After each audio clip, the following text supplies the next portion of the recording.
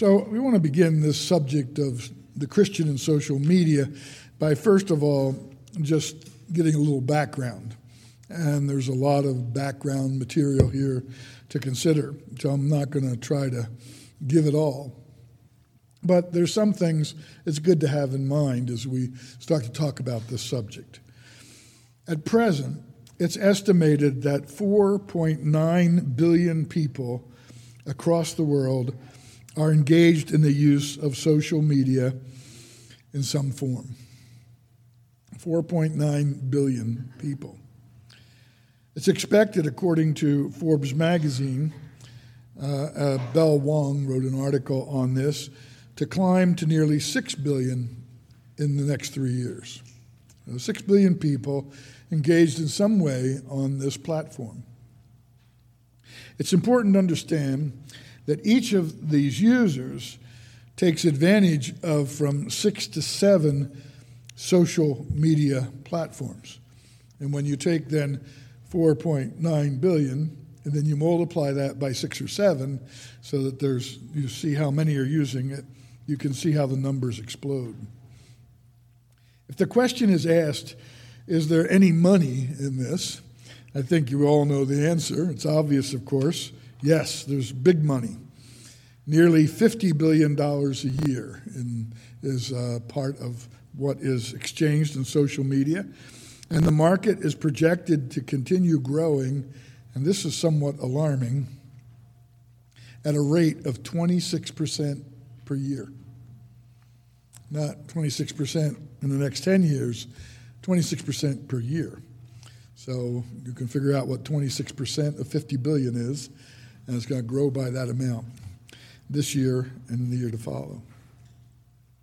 The most used platform, and this will be disappointing to some, is still Facebook, with 3 million users, and YouTube is just a little behind, but it's gaining.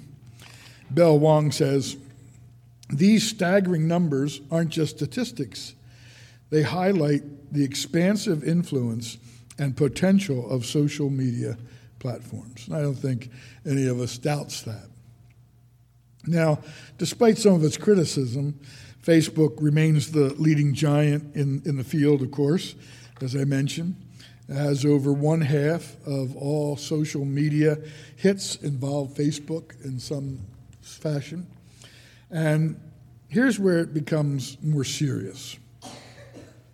The average amount of time spent by Americans on their social media accounts is 2 hours and 7 minutes a day. 2 hours and 7 minutes a day. And that's the average. That means some are doing less, some are doing more. Out of a lifespan of 73 years, that's nearly 6 years of those 73 years spent on searching and reading social media at present. That's a big investment of time, those 6 years. That means nearly 15 hours a week on social media. And that's an average. And as I already said, averages can be tricky, but it's easy to see, I think, that this is having a tremendous impact on our society. It's worth noting that a majority of those using these platforms spend less than 60 seconds on any one hit. So you've got all these people spending all this time on it, but spending less than 60 seconds on any one place. The vast majority, of course, use their phones or tablets, and only 1.3% use desktop computers to access social media. So if that's what you do, you can see you're in a very unique group. Not many people are using their desktop to do that. And you probably would not, unless you had done some research, guess the nation with the highest use of social media. I'll give you a minute to think about it. I'll give you a little hint. You may have been contacted by a prince or princess from this country who has a fortune he wants or she wants to share with you. And so the country would be Nigeria, right? That is the country that has the highest rate of social media use in the world. Just a few more stats to set the stage here. 84% of those who are aged 19 to 29, 81% of those 30 to 49 actively use at least one social media platform. Even in the next range, it's fairly high, which would be 49 up to 65. That's 73%. And for those of us over 65, 45% use one form or another. So with that in mind, here are some of the headlines. Quote, as shooting rates among the young remain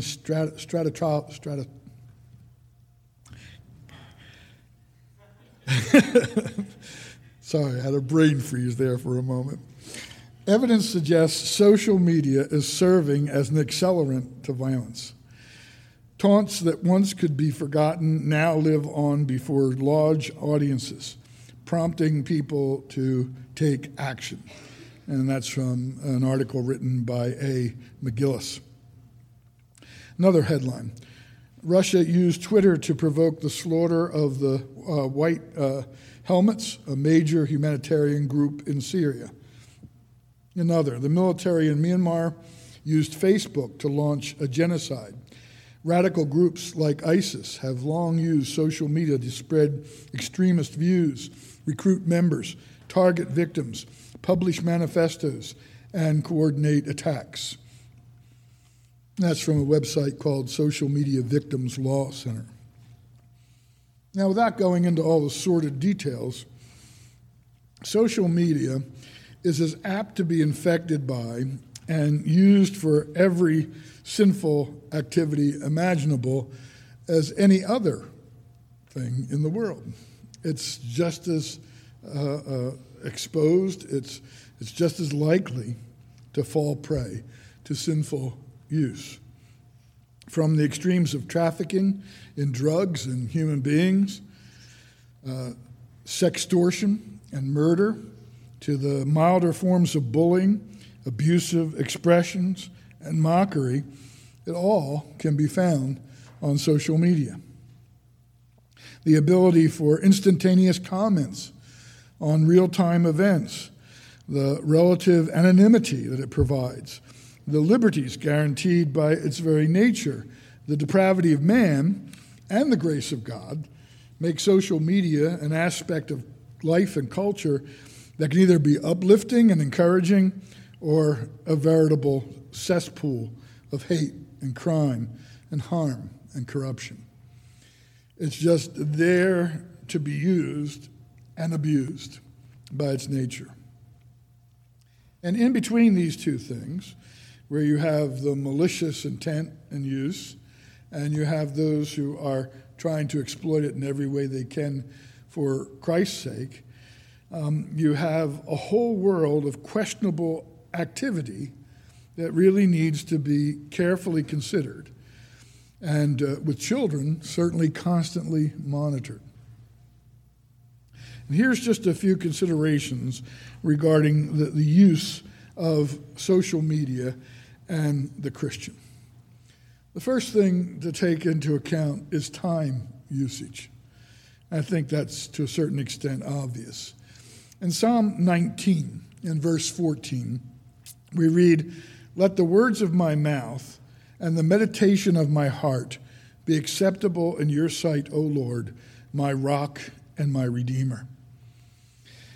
Every believer, I think, can very quickly make a survey to pass judgment on his or her own time management when it comes to hours spent on social media and hours spent in prayer and study and worship. I think you can see very easily that with spending 2 hours, a little more than 2 hours every day, if you contrast that with the amount of time that people spend actually in worship every week, which is just an hour, the numbers are way out of whack.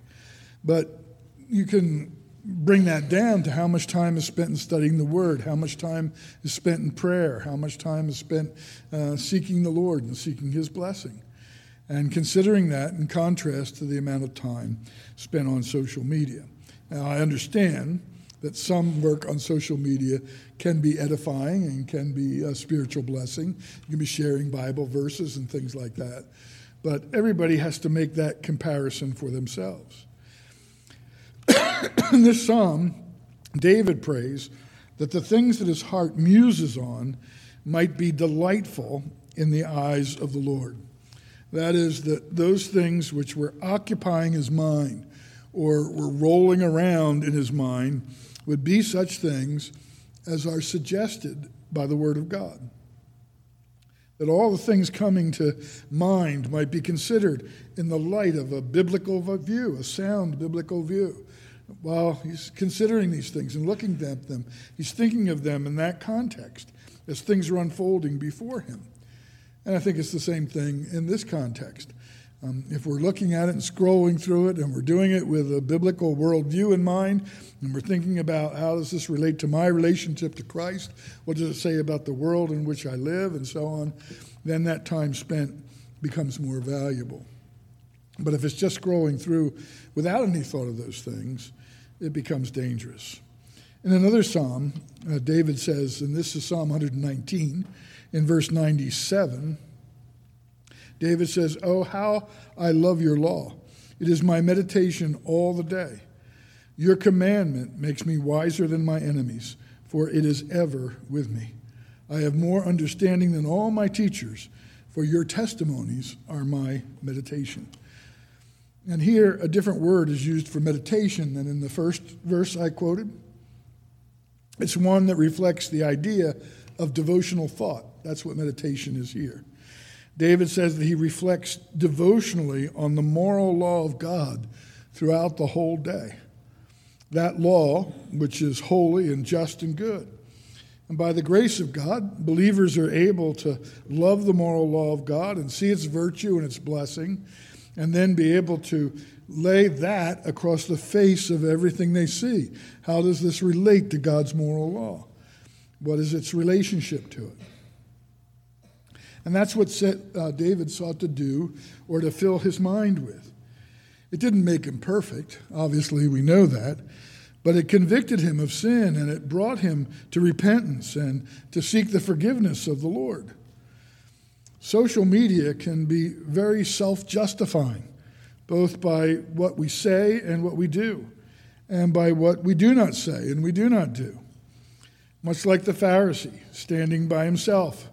Some pray within themselves saying, "I thank God that I'm not like other social media users, extortioners and unjust and adulterers, or even like this evil progressive or that wicked conservative. I regularly retweet Bible verses. I only share memes that reflect my views or mock those that don't and therefore deserve my scorn. And so aren't I righteous? Because that's the way I view these things." It has a tendency to create that in us, and that's not where we should be. In addition, it lends itself to a certain degree of spiritual bragging, because it's all so often a look at me. It can degenerate into a look at me being and acting godly. Now, do you know where I am? Do you know what I'm doing? I'm doing something very spiritual, and I want to make sure everybody's aware if that's what I'm doing.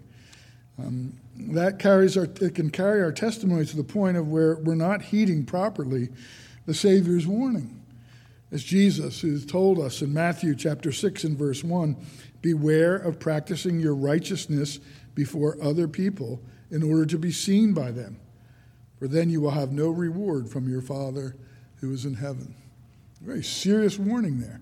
Beware, doing your righteousness to be seen.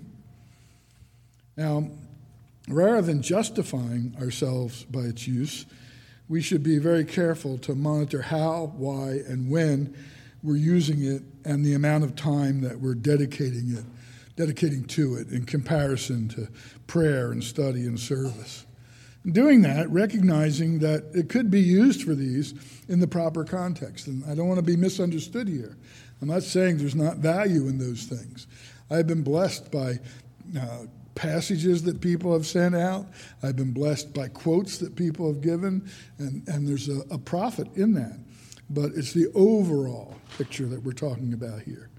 It's wise for us to remember that, as Peter said, the end of all things is at hand. Therefore, be self-controlled and sober-minded for the sake of your prayers. In noting the drop of use among those 65 and older, it might be assumed that that's because they're old and they're less comfortable with the platforms and with the devices used for accessing social media. And there are situations like that. I remember hearing the story of a comedian once who brought his mother a new television with a remote control. And he went to her house to visit her a few weeks later, and she was watching the television, but she was still getting up and trying to find the place on the frame of the TV where you could change it, and changing it. And he said to her, "Mom, where's the control? I got you that so you could control it without having to get up." And she said, "Oh, I'm afraid that infrared thing will start a fire." And so she was in the dining room in the drawer because she didn't want to burn the house down. So it does happen like that, but that's not the reason that is given statistically. That reason doesn't hold when you realize that 73% of those in that age group of over 65 use the internet regularly. According to Pew Research, the group says that seniors are the fastest growing online demographic. That's because there's more of us coming. The reason that they don't glam onto social media is more likely to be personal than technological, according to this research. There's a widespread idea that seniors are technologically illiterate or dislike devices, but that's not necessarily the case. Instead, older adults adopt tech they need and they find useful and resist tech they don't. I found this senior's reasoning very common among those who fall into this category, reading through some of the comments. Seniors learn tech skills when that tech has value to them. Devitt, he's a 65-year-old former restaurant owner, told one reporter he was confident that he could master Facebook or a smartphone if he wanted to. Anyone can figure that out, he said, but I don't want to spend the time to do it. The saddest part about the restaurant business, he said, was watching people come in and celebrate events, and as soon as they sat down, their phones came out. And he sees as many older adults as younger ones glued to their phones, and he doesn't want to be one of them. He particularly doesn't want the pressure to reply to someone instantly multiple times a day. And why not? Because at 65, there aren't too many days left. And he doesn't want to spend them on social media. And that goes back to what was said, right? That by Peter, that time is short. And for those who are over 65, we know it's even shorter. He wants to approach each day in a self-controlled, sober way because he doesn't know how many remain for him. Right now, our culture, especially morally, is sinking away. And whether we're at the end of the age, as some believe, or just at the end of this age, very little is around to change the tide of events. And I think we're going to see that nothing is going to be changed towards that end by the time spent on social media. We're not going to change the course of our moral decay as a nation by spending our time on Facebook. The time we spend there is not going to change that. Not even commiserating with friends or fighting with enemies. It's not going to change the course of things. Except, of course, as it is exploited for the gospel's sake. That's where the hope of change is. And the time we're spending doing that, that will have real impact. But the rest is not going to change the downward trend. You can see it doesn't. Christians are putting out things on social media constantly And all sorts of sermons and so on are available, and yet we continue to see the degeneration. The real hope is to be found on our knees, both for this generation and rising ones. So that's the time issue. The second is edifying input. Christians, like everyone else, can only receive so much input. We can only take so much in. Overload causes the brain to freeze and the eyes to glaze over. I don't think Sasha would mind me saying it, but after his wife was meeting everybody here today, and she couldn't understand most of what any of you were saying, they kind of got the impression that she had too much input. And she was at the end of what she could take in that way. And that's the way we all are. We can only take so much input. Overload causes the brain to freeze. And one would think that the use of social media would offer a means of increasing input. Remember that the average amount of time spent on any stop during the media scrolling is less than 60 seconds. So there's a lot in 2.5 hours you can fit in there, a lot of information you can get, you can see, you can observe. But as information slips by, those using it can absorb a great deal of information in a very short time. But the question is, how profitable is it? I constantly get replies to texts and emails which make it clear that the whole communication wasn't read or that it was scanned in a hurry. And it's obvious because sometimes the very point you just made that you're in your email, they say, oh, but you forgot to say. And you look back and you say, no, I said it right here. But because they just skimmed over it, they didn't see it because 60 seconds is all they have to give. I have to confess that I've done that myself, making the same mistake. This is a product of our information and social media age. Nothing can take more than the brief portion of time because there's always something else to do. There's always something else to learn. There's always something else to see. There's always something else to say. In some specific contexts, that can prove to be inconsequential, maybe even helpful. But when it starts to shape a person's whole life and his or her ability to process information, it can become a serious liability. It used to be said of those who sat under the preaching of Puritans, which was sometimes 2 hours of preaching, that by the time that their life was over, they had been lectured to as much as someone who received 2 or 3 doctorates. And they had that much information presented to them and had that much learning through the preaching that was done. Today, we're hard-pressed with going even 45 minutes. That's not healthy for the Christian in particular. Paul said to the Philippians, and this is Philippians chapter 4 and verse 8, finally, brothers, whatever is true, whatever is honorable, whatever is just, whatever is pure, whatever is lovely, whatever is commendable, if there's any excellence, if there's anything worthy of praise, think about these things, but don't take more than 60 seconds because there's so many of them and we got to get through them all. No, he doesn't say that. He says, think on these things. Paul calls on you and me to think on or about these things. And that requires, by its very nature, what he's calling for here, careful and steady consideration. Not a quick review, careful and steady consideration. If you have someone preparing your taxes, you don't want them to scroll through the work like they do social media.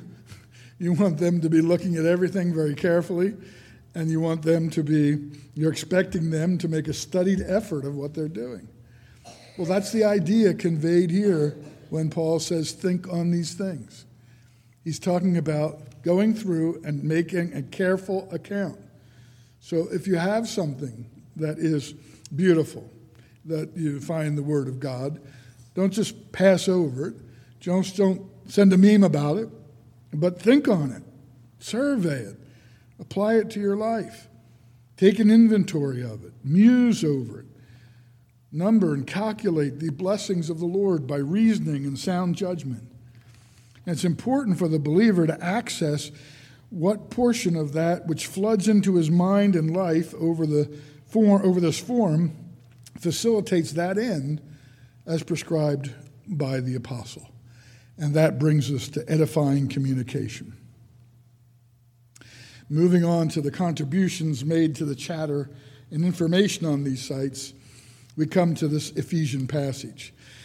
Let no corrupting talk, this is Ephesians 4:29, come out of your mouths, but only such as is good for building up, as fits the occasion, that it may give grace to those who hear, and do not grieve the Holy Spirit of God, by which you were sealed for the day of redemption. First, he says, avoid corrupting talk. The uncomfortable connection here is with the rotting corpse. And a rotting corpse has three basic characteristics. There's no life in it. It has growing decay, and it smells. That's the three characters of a rotting corpse. And Paul is saying nothing like that should come out of your mouth.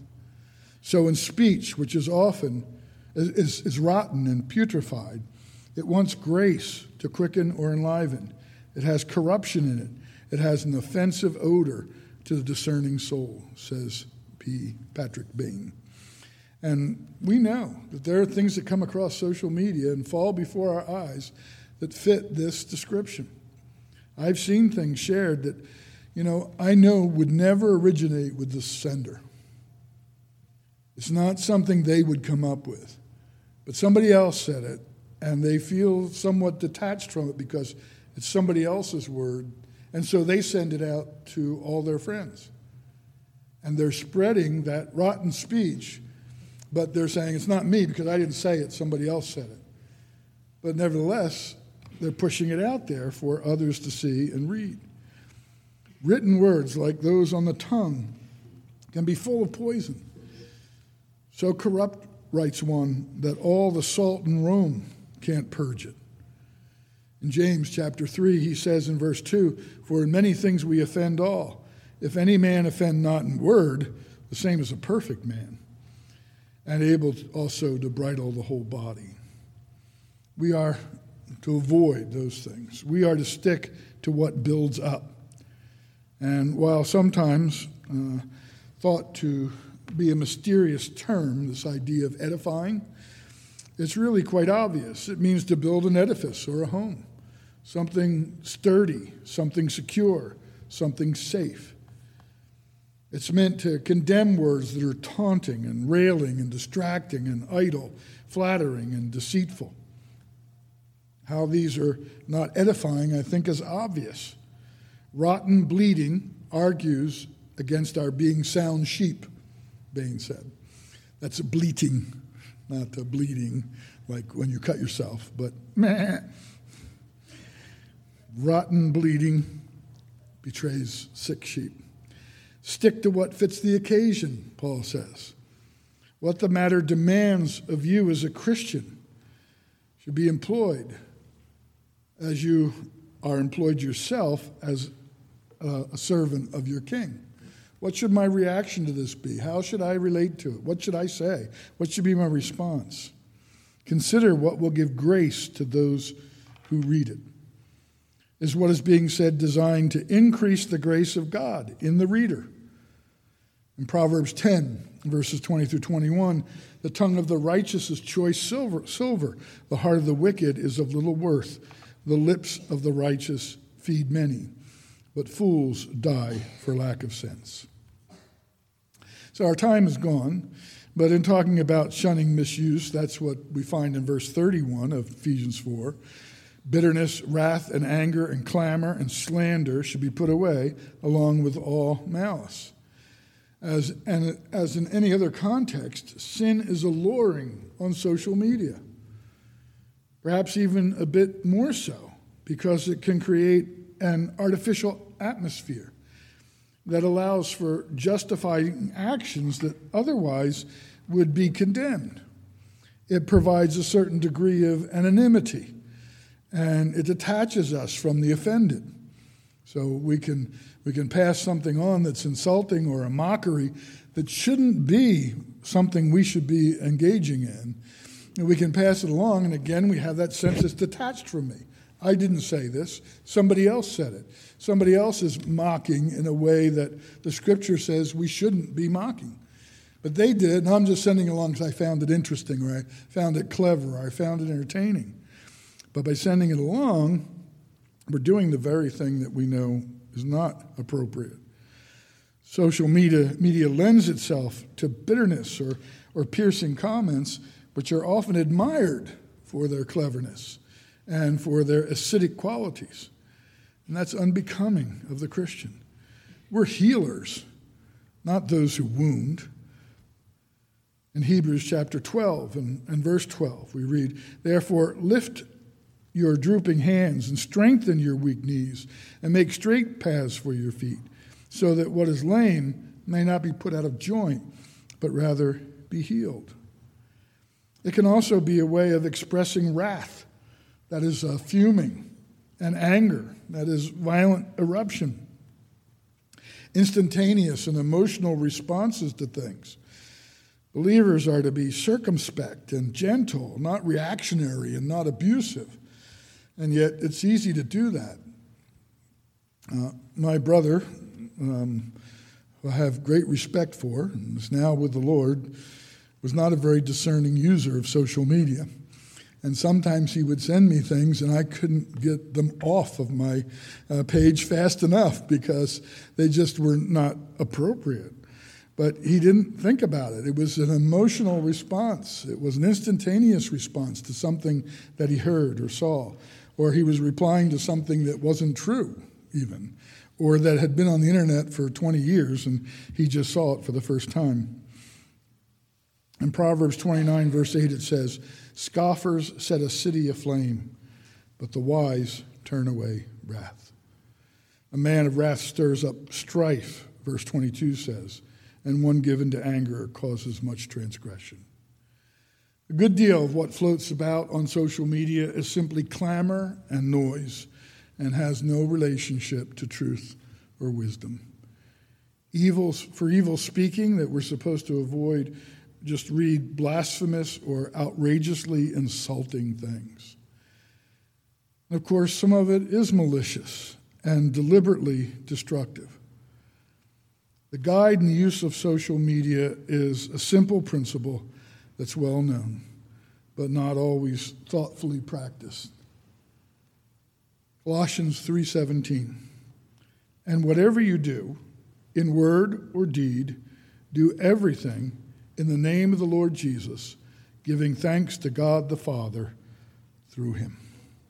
Let's pray. Father in heaven, we thank you for the day in which we live and for the wonderful opportunity that this platform gives us for communicating with one another and with others and for even making new friends. And Lord, we pray that, as it is with all things, you will help us to temper our usage. And Lord, we pray that rather than being ruled by it, we would seek to rule it and exploit it in every way we can for the gospel's sake, for the kingdom of Christ, for the comfort of the believer, for the bringing of the truth to bear. Lord, help us to have discernment and understanding. And Lord, help us to be wise users of this gift. And Lord, we pray that when it all is said and done, we might be able to say, not only in other things in our life, but in our use of social media, we have done all for the glory of God. Grant us this grace, Lord. Help us. Be with us. Guide us. Convict us. Encourage us. For Christ's sake, in whose name we pray. Amen.